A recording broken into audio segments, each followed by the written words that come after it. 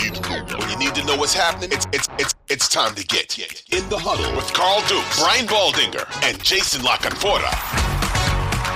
John is in the AFC Championship game, and Jim now is headed back to the West Coast. I want your opinions, guys. Right job? What does he do there? How quickly are they back in the mix with the Chargers? I am more surprised, to be honest with you guys, that the Spanos, and we don't know what the numbers are, ponied up whatever money it took. Whatever money it took to get this deal done. We know Don Yee is not going to, do a cheap negotiation, his agent. So I'm more surprised about that. But give me your initial thoughts, Harbaugh to the Chargers. Well, I think, to me, that was the play all along. I think Jim's wife wants to live in California versus some of the other spots. They've lived there in San Diego and in San Francisco. So to go to L.A., I think, with his family situation, like that was a big consideration. And then Justin Herbert is a consideration. And then the team that just always fell short in L.A. and just always fell short.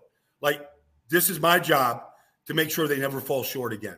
I believe the Chargers will be in the playoffs next year. I believe the thing that they have always lacked is toughness, physical toughness, injuries. Injuries are always an excuse. Like, I think all that stops today. It all stops today. Like, this is going to be a new Chargers regime. He played for the Chargers, late in his career. Like, he's going there to rescue the Chargers and make them the team of Los Angeles. It was this or bust. Like, he wasn't going to Atlanta and Rich McKay and we want to keep the GM. Like, look at the other jobs, right? Houston, Tennessee. She doesn't really want to pay. She doesn't want somebody in there to tell her how to really run the franchise. And she kept the GM, right? Like Seattle, like him and John Schneider. Like, John Schneider's just had the Pete Carroll thing. You know what I mean? John Schneider's finally getting a chance to hire his own head coach.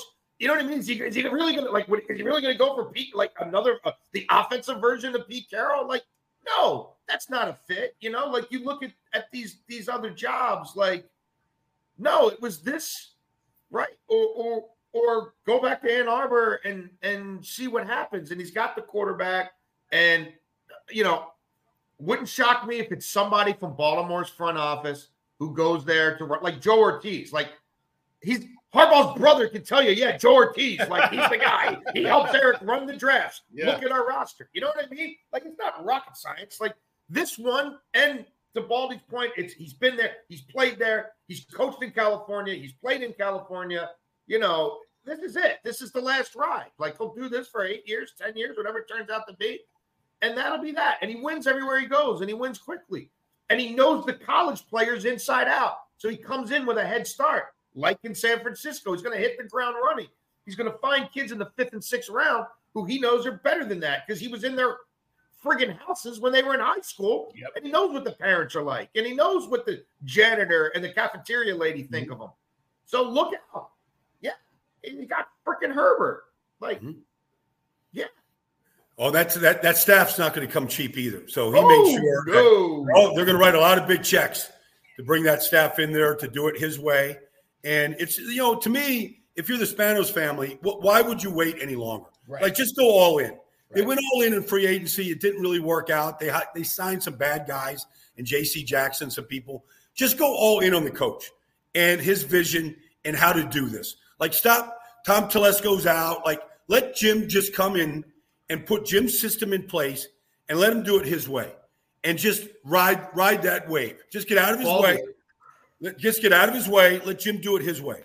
They ain't going to be 32nd in yards per carry next year either. I don't even care who the running back is. He's not there yet. Well, probably be Blake Corum. Blake Corum could be his running back. Yeah. No, that's a good point. Herbert's going to all of a sudden be put in positions to succeed even more than ever before because you're going to have to defend their run game with multiplicity. I knew Harbaugh was gone, guys, a few weeks ago when I heard that he wanted, if he was going to come back to Michigan, that he wanted security in his contract against the NCAA and potential punishments. And I knew he was gone because there was no way that was going to happen, right? He was out of there. Either way, I'm excited. I want the best coaches in the NFL. Yes. I love the fact that he brings some cachet and the things he's been. This is good for the league. And so from that standpoint, it doesn't matter if you like the dude or not, whatever your opinions are, it's just great for the league, man. Well, it honestly, like, I'm not a big guy to watch press conferences or pay any attention to it because we all know what we get. But you have to watch Jim's press conferences. Every week you have to watch. You don't know what he's going to say, how he's going to react. It was like Parcells back in the day. Yeah. Like, maybe he's on your good side that day. Maybe he's just got something up his, like he's got a burr up and he's just going to, like, lay into you. You don't know what he's going to do. And that's kind of – we miss the personalities of coaches big time. These coaches are important. It's important for the threads that we write stories about or that we follow. We can't wait to see coaches that honestly get out of the coach speak and just speak their mind, good or whatever it is. And you're going to get that from Harbaugh every week. One other thing, guys, it's coming down literally as we're doing the podcast. It's in the huddle. Subscribe, like us. Vic Fangio agreeing to be the new DC in Philly. Yesterday, Miami and Vic Fangio parted ways, mutual agreement, not working. Immediately, he's in Philly. Philly also is going to hire a new offensive coordinator. Your thoughts? Well, I mean, Vic was there as a consultant before he went to Miami. So, I mean, all the guys that honestly, whether it was Wink Martindale, whoever, was scheduled to interview, they already knew Vic. He was already in the building for a year. They've been around him. And so he already had their trust. And they went to a Super Bowl. Now, you can say Jonathan Gannon was the defense coordinator, and he was. But Vic was there.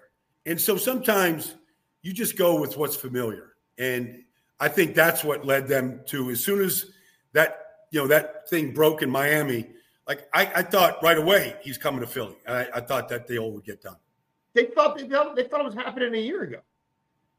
And that's why they ended up scrambling and ended up with Sean Desai. Like, they thought that he was going to do this a year ago, and then Miami got his ear and threw a ton of money at him. And now let's try to find some Fangio disciple to come in here and plug the gap. But, like, this is what Howie and those guys wanted and Jeffrey wanted a year ago. Yeah. So, yeah, it's not surprising in the least. And we've been talking about the Eagles situation for weeks. And I told you guys, there wasn't just a soft defrocking of the D coordinator. The offensive coordinator's role changed down the stretch as well. And there were more hands on deck and more people involved in play calling. And there was going to be that's the whole Sirianni thing, right? It came down to, we already know we're blowing out a lot of your top assistants a year after we lost them all, right? Can we put something together to prop you up again, or are we starting from scratch? That's why it took 2 weeks to sort out. Like, that's what it came down to. And they decided to go this route. Look, I got a column with the Washington Post right now. There's 8 guys, I can tell you right now, go into next year already looking over their shoulder. They have to be. Like, this is one of them. The guy in Miami. He's on that list for me too now. After that, like, I mean, geez, the churn in Miami, like, it never stops. They never go 2 straight off seasons with the same front office and the same staff. It doesn't happen. Like, like McCarthy, like there's already like Eberflus, right? You got to win with that quarterback now. Look what Houston did with C.J. Stroud. Like, you're not getting Caleb Williams in there to go 7-10. You know what I mean? Like, we were doing that with Fields. Like, a quarter of the league's already on notice for next year. You just go through the divisions. You can, oh yeah. It is interesting. And there are a bunch of interviews, just guys, so much is going to play out here over the next week once we get past the AFC and NFC championship games with these coaching hires, and there are more to get to. But the Harbaugh thing, big deal, because everybody wondered where he was going to end up. Last but not least, guys, who do we like? Who advances to the Super Bowl this weekend? I'm saying, like, I think upsets can certainly happen this week, and we might very well see it. But I'm staying with the 2 number 1 seeds. I think both teams, San Francisco and Baltimore, struggled early in their games, in large part because of the rust and trying to get back into a rhythm. They played better late in the games, both sides of the ball. And so I think they got that game out of their system. They got the win. And now I think you're going to see both teams at their very best. I don't think home field makes any bit of a difference to either one of the opponents, Detroit or to Kansas City. I think they've all played in Green, but they've all gone on the road and won this year. But I think these have been the two best teams all year, and I think that's what we're going to see in the Super Bowl. Jason, what do you think? I'm going to say 24-23 Ravens and 27-24 49ers. But good games. I'm telling you, I think I haven't put my name to it, but I do think one of these road teams is going to pull it off. Like I do. I do. But I'm going to say those are my official predictions. That's what I've done for other people. I'm going to stick with it. But I don't think it's going to be easy. And somebody might screw it up. This is if it's Detroit and Kansas City for Super Bowl 58 in Las Vegas, it won't surprise me. It just won't. No. I know I'm sitting here on the fence and I'm hedging. I'm taking the two home teams. So I think they're going to play at a very high level, but it won't surprise me to see either side. I mean, Detroit's got – when you play as loose and fast, they got a good like team. they will, yeah. And there's zero pressure on Detroit. Just go in there and just let it hang. And, like, they're built for the moment, for sure. I think Jared Goff's got a chip on his shoulder, and he's playing like it, right? I mean, you dissed me. You didn't think I was good enough. You know, Campbell, after the postgame, that first game they won, right? He throws him the game ball and says, "You're good enough for us," right? Yes. I mean, that was a hell of a comment. Yes, it was. I like the Ravens, man. I just think they've been on it all year. That defense is legit. And I think the upset, to your point, Jason, is the Lions. I'm going to go Lions with an upset.